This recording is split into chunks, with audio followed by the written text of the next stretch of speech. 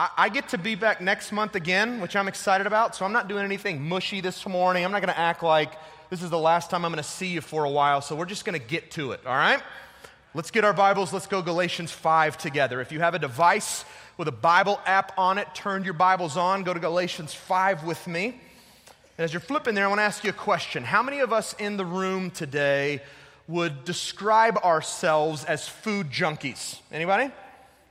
Okay, I'm right there with you. Here's my confession, and don't you dare judge me. My name is James, and I am a food junkie, all right? Listen, I love food. When it comes to food, I'm not picky, like at all. I will try anything once, and I found that most things that I try, I end up liking. I'm a guy who loves a great burger. I love fries. I love wings. I love pizza. Pizza doesn't even have to be that good for me, and I will eat it just because there's cheese and meat on it, okay? I love any type of Asian cuisine. I love good pasta. I love good Mexican food. I mean, anything like that, man, you take me to dinner and I'm in. Anything made of chocolate and peanut butter is a blessing to me. So if you ever wonder, like, how can I bless James? Bring me a Butterfinger or a Reese's peanut butter cup and we'll be friends forever, okay? Lastly, I am a sucker for an amazing bowl of ice cream. And for me, I don't care what's in the ice cream. I will eat anything in ice cream as long as it's ice cream and it's creamy and good and cold. Like, I'm going to eat it. So I'm a food junkie. Now, here's why the food thing is so tough for me. Because I'm also a fitness junkie. Like, I love being active. I love being in the gym. I love playing sports. I love being healthy. I love being in shape. And I'm going to assume that all of us this morning, we're smart people. So we know if a person wants to be healthy and in shape, that it requires that person to eat certain types of food and to stay away from other types of food the majority of the time, right? So this whole food fitness thing, it results in a lot of internal conflict happening inside of me. And I'll give you an example from just a couple weeks ago, okay? A good friend of mine, he and his wife just bought a new house. And so he invited a lot of friends over, including my family, and we were going over for a cookout. And it was one of those cookouts where we were supposed to all bring our own meat to throw on the grill, and then we were supposed to bring sides for everyone to share. So I go to Publix and I grab some lean ground beef, right? The leanest you can buy, and I'm feeling good about that food choice. And I go to the vegetable section, grab some fresh asparagus, take it home, doctored up. This is what we're going to share. And halfway through the meal, as I'm eating asparagus and salad and this lean meat, I'm feeling good about my food choices. I mean, I'm like some of you, and this is the time of year where I'm trying to eat better than I have all year, and I'm trying to kill it in the gym. Like, I started that workout Insanity. Have you guys ever done that? Like, if you're not doing it, don't do it. Like, it's horrible, okay? Like, I'm just telling you, it is crazy hard. It has humbled me. But so I'm doing all this stuff right now. So halfway through the meal, like, I'm feeling good. Until my buddy reaches in the fridge and he breaks out this container and he takes the top off of it and he goes, dude, check out this cake. Now, inside of this container is this chocolate cake. I mean, unbelievably delicious looking chocolate cake. Like, the moisture is glistening and blinding me. It's got this whipped chocolate topping on the top of the cake, and on top of the topping are these little pieces of chocolate candies. And my buddy's going, dude, you gotta have a piece. Now, immediately, I'm inside my head trying to talk myself out of having a piece of the cake. And again, I'm saying, dude, you're killing in the gym, you started Insanity, you've been eating so clean, do not give in to this temptation, which is the chocolate cake. And the whole time I'm trying to talk myself out of it, everybody else that's there, you know what they're doing? They're grabbing plates and cutting off slices of cake, and they're doing that stupid thing I didn't want them to do. With every bite, they're going, oh, this is so good. Oh, you got to try some of this. And I'm sitting here thinking, you guys shut up. But I'm nicer than that, so I didn't say it. 10 minutes, I'm looking at this cake. And I'm telling this cake, you are not going to defeat me. I feel like it's laughing in my face. So much peer pressure. James, just give in. So literally, after about 10 minutes, you know what I did? I grabbed a piece of the cake. I put it on a piece or on a plate. I admitted to everyone that it had defeated me, and I enjoyed every single bite of it. It was absolutely amazing. Like, I thought about having seconds. I didn't, but I thought about it. It was that good. Amazing. Now, listen, I assume that every single one of us in the room, no matter who we are, can identify in some shape, form, fashion, or way what that internal conflict that I just described feels like in your own life. Like, I think all of us in the room know what it feels like to want to do two opposing things at the same time, don't we? We know what it feels like to be wrestling inside going, I want to do that, but I also want to do that, and we don't know how to really deal with that. All of us know what that's like. Well, in the passage we're looking at today from Galatians 5, Paul tells us that if we know Jesus Christ as our Savior, so for those of us in the room who've made a decision at some point in our lives to trust in Jesus as our Savior, the Son of God who died in our place so that our sins could be forgiven, so that we could be loved by God and accepted by God and know eternal life with God. Paul tells us, if that's true of us, that inside of us there are internal conflicts, opposing desires at work within us all the time. And I want to show you what I mean, so let's go to verses 16 and 17, and we'll just read what Paul has to say about this. He says, "But I say, walk by the Spirit, and you will not gratify the desires of the flesh. For the desires of the flesh are against the Spirit, and the desires of the Spirit are against the flesh, for these things are opposed to each other to keep you from doing the things you want to do." So Paul's telling us again, you know Jesus, there are two natures living inside of you, and they're battling all the time. They're trying to produce two opposite lifestyles within you so that those opposite lifestyles flow out of you. And Paul says the first nature that lives within us is a direct result of the Spirit, and he's referring to God's Holy Spirit here. Now, if you go to the Bible, you read about the Holy Spirit, you find out some things, right? You find out that the Holy Spirit, He is the one who's responsible for showing us how much we need a relationship with God through Jesus. He's the one ultimately responsible for convicting us of our sins, and He's the one that gives us new hearts so that we can know Jesus, trust in Jesus, and love Jesus as our God and Savior. Now, here's the other cool thing we know about the Holy Spirit. We know from the Bible that when a person trusts Jesus as their Savior, that God sends His Holy Spirit to come and to live inside of that person. And when the Holy Spirit comes and lives inside of us after we've accepted Christ as our Savior, He brings with Him new desires. He brings with Him desires to live the life that God has created us and designed us to live for. But here's the other amazing thing. He doesn't just bring desires with Him, He also brings the ability and the power to us so that we can pull off what we now desire, which is to live a new life in Christ. Amazing. Now, Paul says the other side, the flip side of this is what? Our flesh. This is the second nature that lives inside of us as followers of Jesus. And when he uses that word flesh, he's simply referring to the sinful part of us. The part of all of us that makes us want to do things regardless of whether or not they honor God or they hurt other people. And here's what you have to understand about your flesh this morning. It will be with you as long as you are alive on this earth. Even if you know Jesus, the flesh, it is a part of you if you are living and moving and breathing. In eternity, you won't have to deal with it any longer. But as long as you're here, there is always going to be a part of you that wants to sin. So listen, if you walked in the door this morning and something inside of you goes, love Jesus, honor Jesus, and you really want to live for that, but also at the same time you're going, there's some jacked up stuff I still want to do. And I don't know why I feel this way, like it's something wrong with me. I want my life to honor God, but I also have these things that I know don't honor Him and I want to do them. Is something wrong with me? Here's what's wrong with you. You ready? You're a Christian. And there are two natures inside of you trying to produce opposite ways of living. That's what's wrong with you. Now, Paul goes on in this passage to describe what this competition between the spirit and the flesh looks like. So I want us to pick back up verse 19, and we're going to keep reading together. Paul says, "Now the works of the flesh are evident: sexual immorality, impurity, sensuality, idolatry, sorcery, enmity, strife, jealousy, fits of anger, rivalries, dissensions, divisions, envy, drunkenness, orgies, and things like these." Now, I want to break those verses down so that we can kind of really get a good picture of what our flesh wants to produce in our lives, okay? The first three words that Paul uses in the verses we just read have to do with sexual behavior. Now, before I talk about those words, I just want to say something really quick to those of us in the room who grew up in churches or grew up in a home where somebody said the word sex and you were like, oh my gosh, we don't talk about that around here, right? Like, the only time anybody does that is to make babies, but other than that, like, that is quiet news. Here's all I want to say to you, if that's you. As Christians, we think sex is awesome. Like, we love it. We think it's amazing. We like talking about it.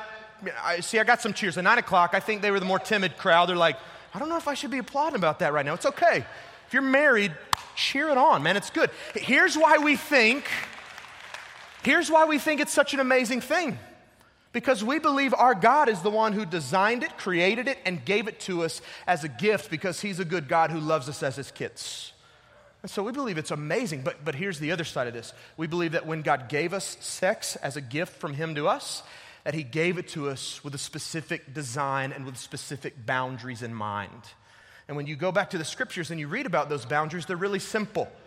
God tells us in the Bible that we should use sex between a man and a woman who are married. Those are the boundaries.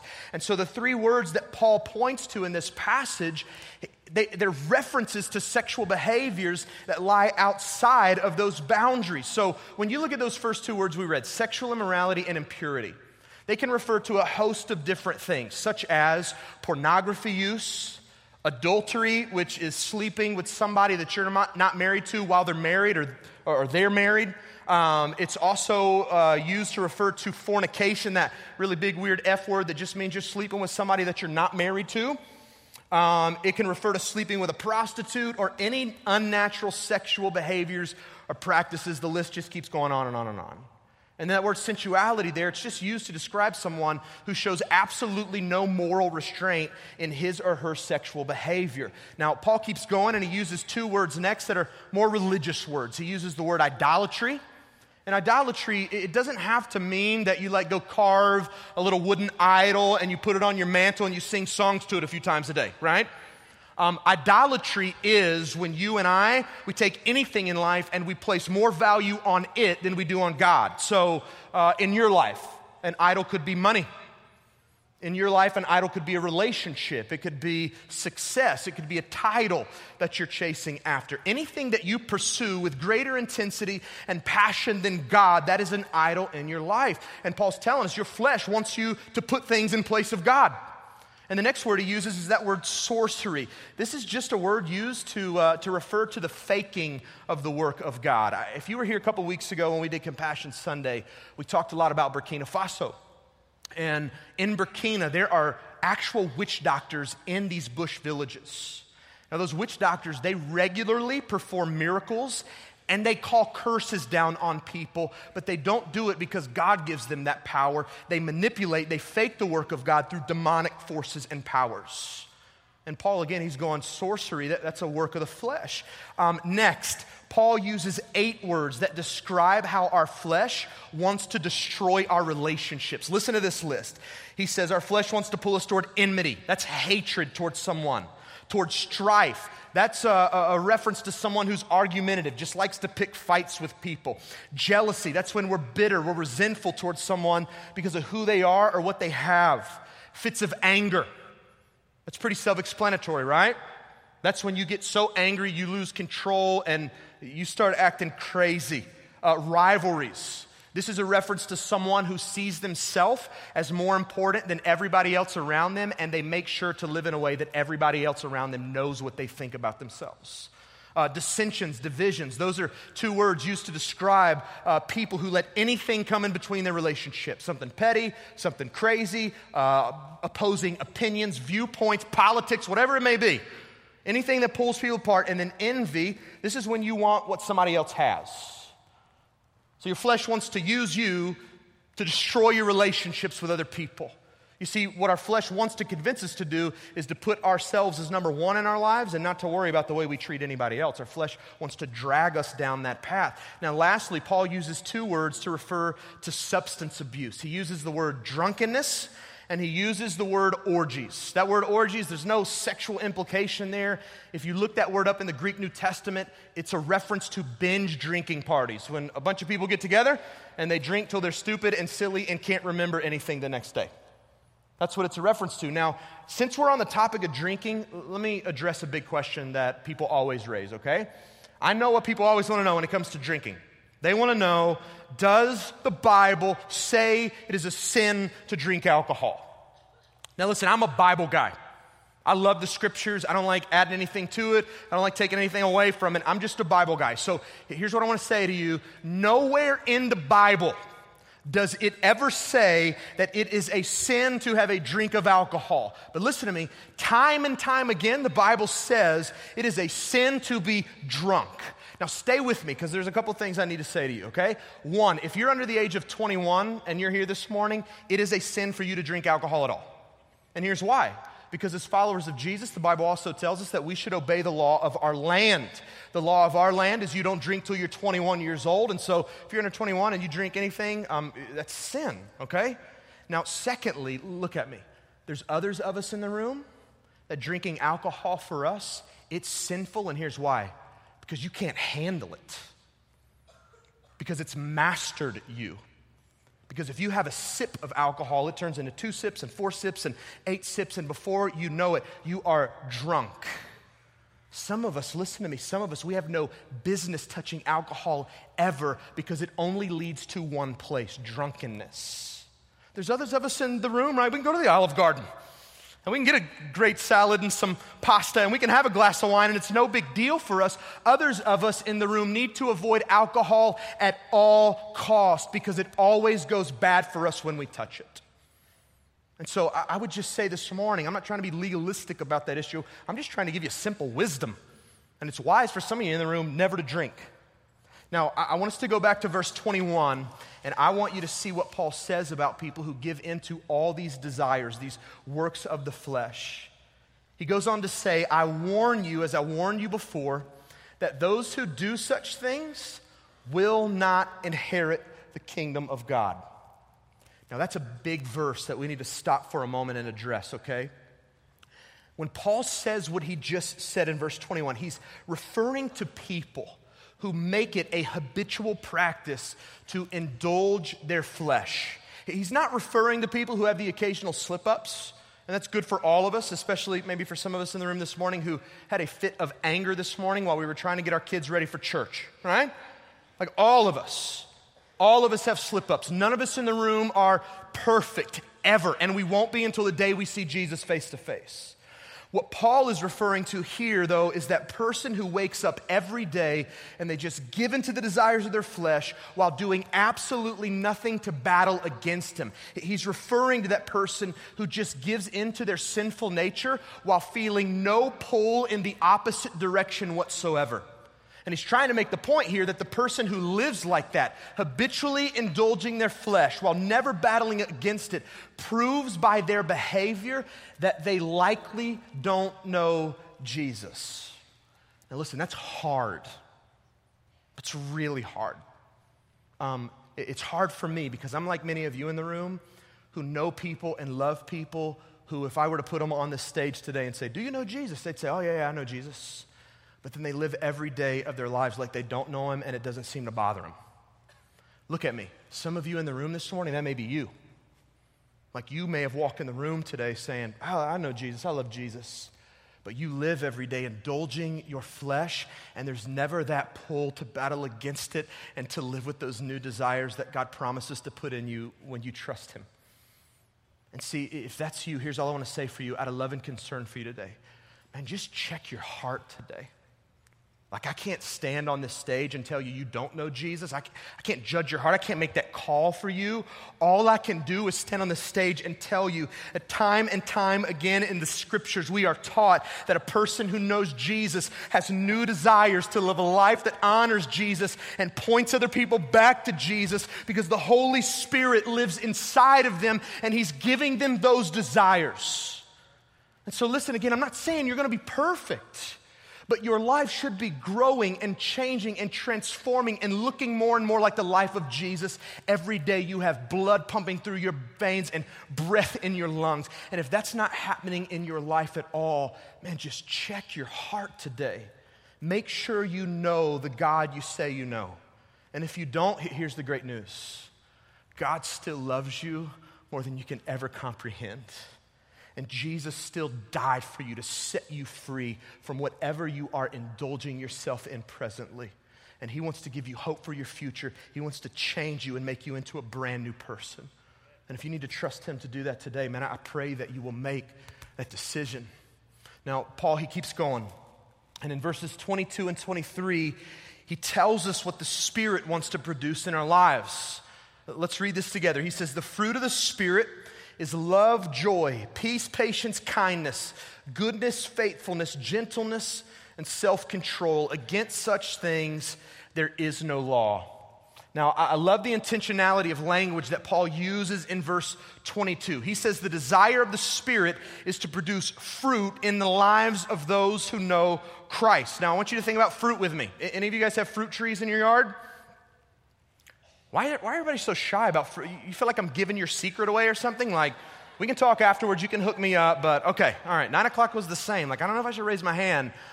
Think about fruit trees with me. Will a tree produce fruit if it's dead? No. And why? Well, it's simple. Because in order for fruit to grow, there has to be life within a tree or a plant, right? Fruit can only grow from life. If something is dead, it will not produce fruit. Well, Paul, he's trying to get us to understand the same thing here in verses 22 and 23.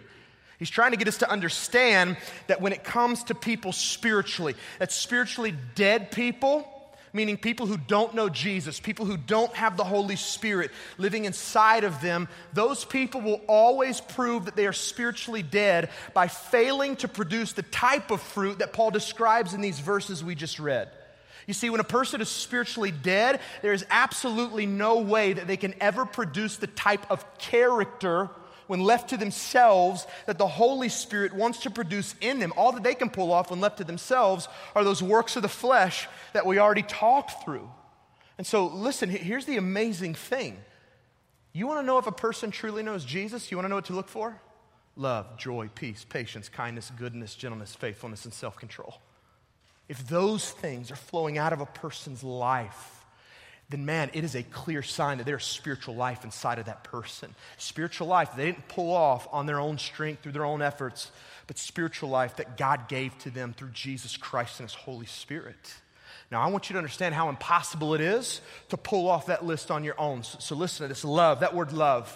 It's agape love, supernatural love. It means that you love someone for no reason at all. Even when someone doesn't deserve to be loved. It's exactly how God's loved all of us.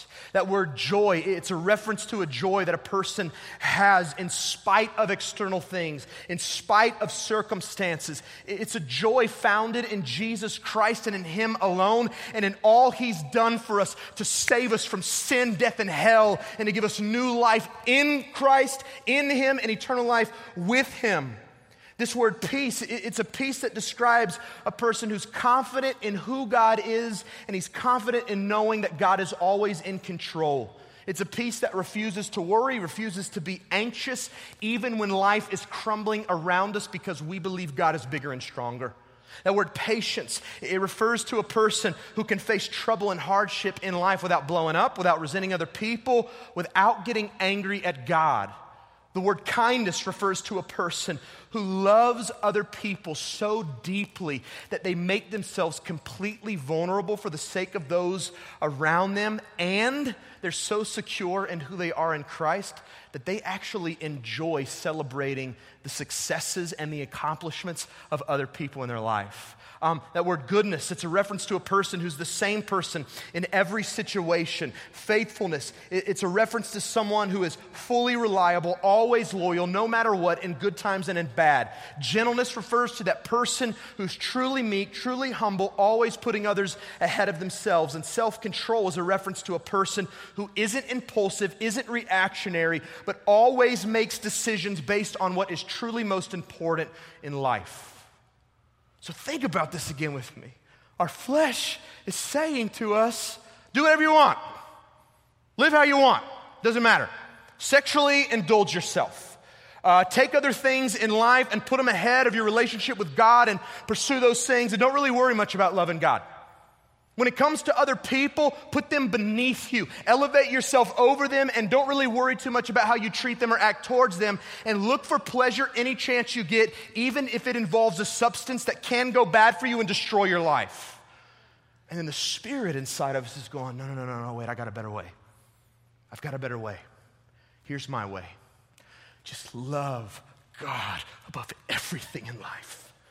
Be confident in him, trust in him, seek joy and happiness in him and in him alone. Don't put anything ahead of him. There's nothing as valuable as him. Just love him above all else. And when it comes to other people, humble yourself. Love other people like God has loved you. Be kind and gentle and loyal and trustworthy. Love people around you for absolutely no reason at all. And don't be impulsive. Don't be reactionary. Don't make decisions to seek pleasure and satisfaction in temporary things that can't deliver, but run to God and him alone and seek satisfaction there and remember what's most important in life. So listen to what Paul describes here, man. He's making it sound like we as followers of Jesus suffer from spiritual split personality disorder, right? I mean, it's almost like we truly do have the angel on one side, the demon on the other, and they're arguing, trying to get us to do what they want us to do. But again, look at me. If you walked in the room this morning and you feel like that, I'm being pulled here, I'm being pulled here, something wrong with me, listen to me, let me take the pressure off. You are a completely normal follower of Jesus. And I pray that frees some of you up.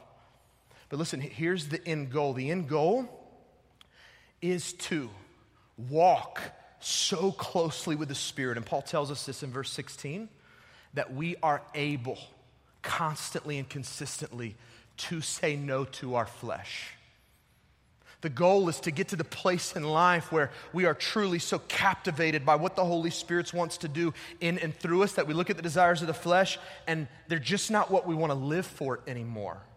You see, Paul tells us that, again, in verse 16, if we walk by the Spirit, we won't give into our flesh. You know why that's true, church? Because when you're following the Holy Spirit, there's one place he's going to lead you. You know where that is? To Jesus. That's where he wants to take you.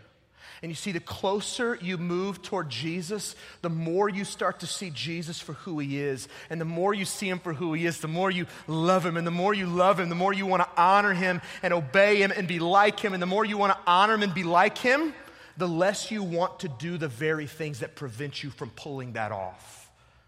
I just want you to know this morning that the goal of the Christian life, listen to me, it's not behavior modification. The easy thing to do in a message like this is to throw all those works of the flesh up on the screen and say, look at those things. Those are horrible things. None of us should ever want to do those things. Walk out of the room and try really hard not to do those things. But that's not the goal of the Christian life. The goal of the Christian life is this. It is to fall so deeply in love with Jesus that we start to hold up those desires of the flesh next to him and they look disgusting and unappealing in light of who he is. That's the goal of the Christian life. And so here's the question, how in the world do we get to that place?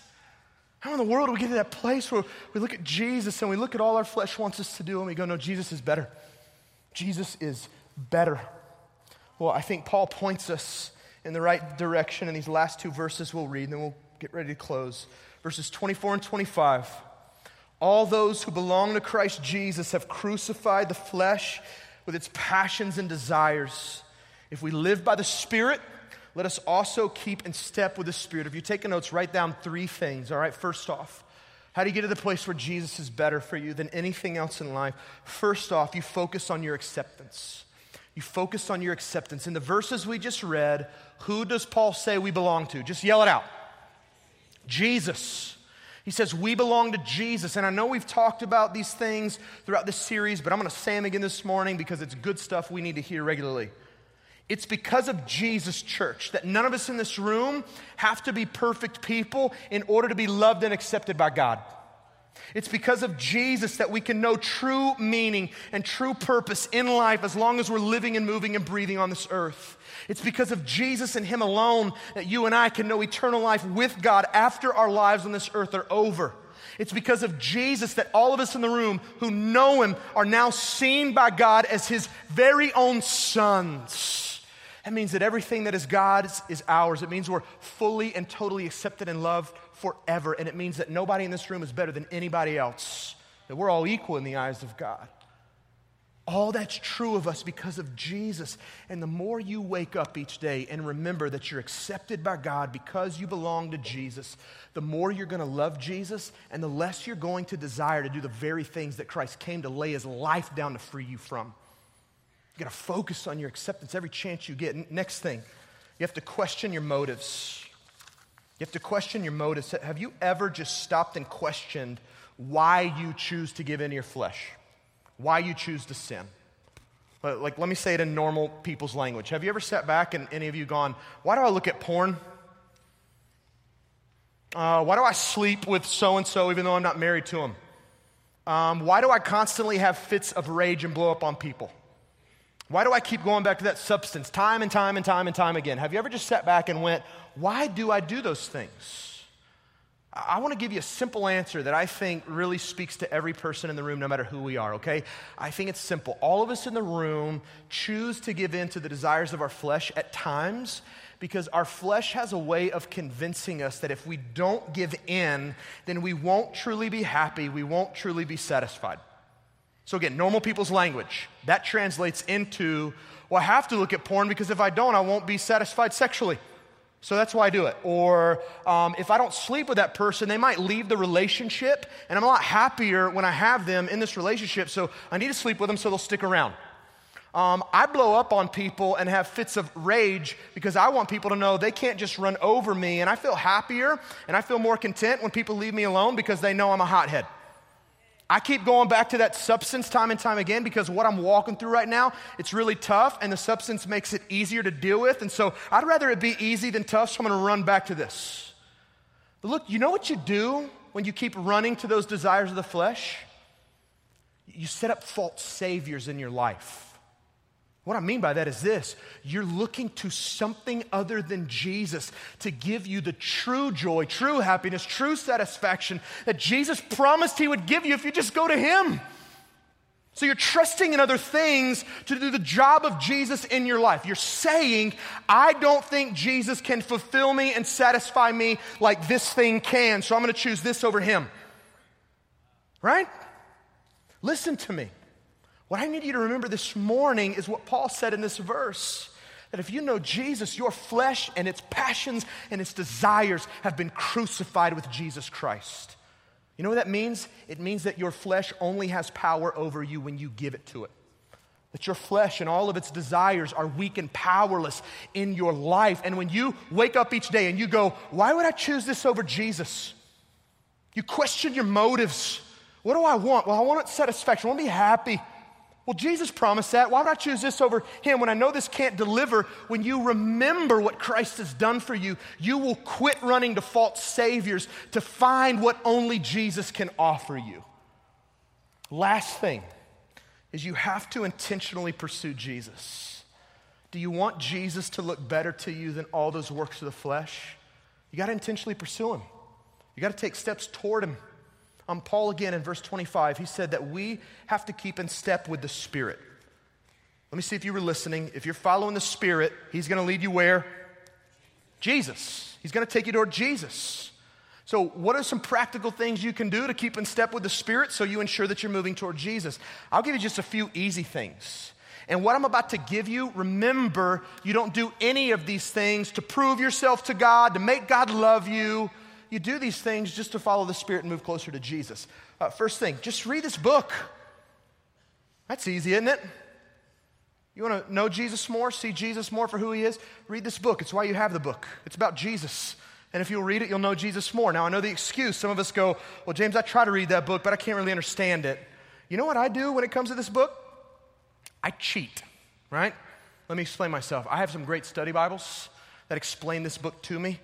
I go to the Christian bookstore or on Amazon and I buy books to help me understand this better. And then what I do is I read all that stuff and I write it down and I come on a stage like this and I just tell you guys about what I've read.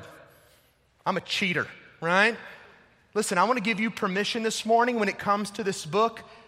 Cheat so you can understand it.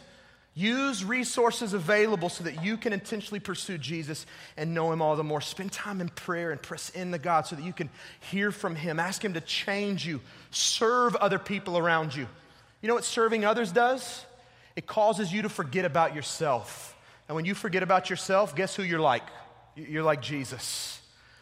Get in a group here. Form some Christian friendships so that you can read the Bible with people and you can pray with them and support them and encourage them, and they can encourage you to become more like Jesus. I would encourage you too, don't just come on Sundays and worship God through song here while we sing together. Man, we post worship sets on our website all the time. Find those songs, buy the CDs, put them in your CD player in your car while you're driving each day, and let your attention and your affection be focused on Jesus and Him alone. And you see, the more you do that, more you take intentional steps to move closer toward Jesus, again, the more you're going to see Him for who He is, and the more you're going to desire Him. He's going to look better to you than anything else. Let me go back to my chocolate cake illustration. We'll be done. Don't you think it would have been a lot easier for me to say no to that cake if my buddy would have never shown it to me? If he would have just said, bro, got some chocolate cake, you want a piece? Nope, I don't want a piece. That's not on the insanity diet, right? I'm good. Or if he would have gotten it out and stood like 50 feet across the room and said, hey dude, you want a piece? And I'm looking going, it looks like mud in a container, I'm good, I don't want a piece, right? But listen, when he took that cake and he put it right in front of my eyes and I saw it for what it was, the decision became a lot tougher for me.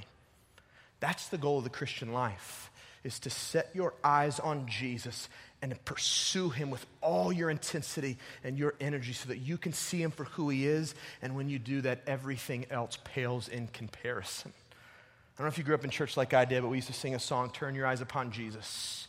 Look full in His wonderful face, and the things of earth will what? They'll grow strangely dim in the light of His glory and grace. I want us to pray together and ask God to help that happen in our lives. Father, thank you so much for your word. I thank you, God, that you have put your Spirit inside of us who know you so that we don't have to give into our flesh. Thank you for loving us like you do, God. I pray this morning that you free people, rescue people from whatever has them in bondage, deliver people from substances, from addictions, from attitudes. I just pray you work supernaturally in this place, God, in the lives of people who desperately need it. God, in this moment, I pray too that you speak to the heart of maybe just that person or those people in this room who've never trusted in Jesus as their Savior. And they're living for temporary things. They're indulging themselves. God, I pray that you would show them right now in this moment that there's so much more to live for. Listen, if that's you this morning, you've never trusted Jesus, I just want to invite you to make that decision now. There's no magic prayer you need to pray, but I'll just encourage you to come before God, and as your confession, just say something to Him like this. Say, God, man, I am a sinner. I know I've made mistakes. I've failed time and time again. I have not lived up to being the person that you created me to be.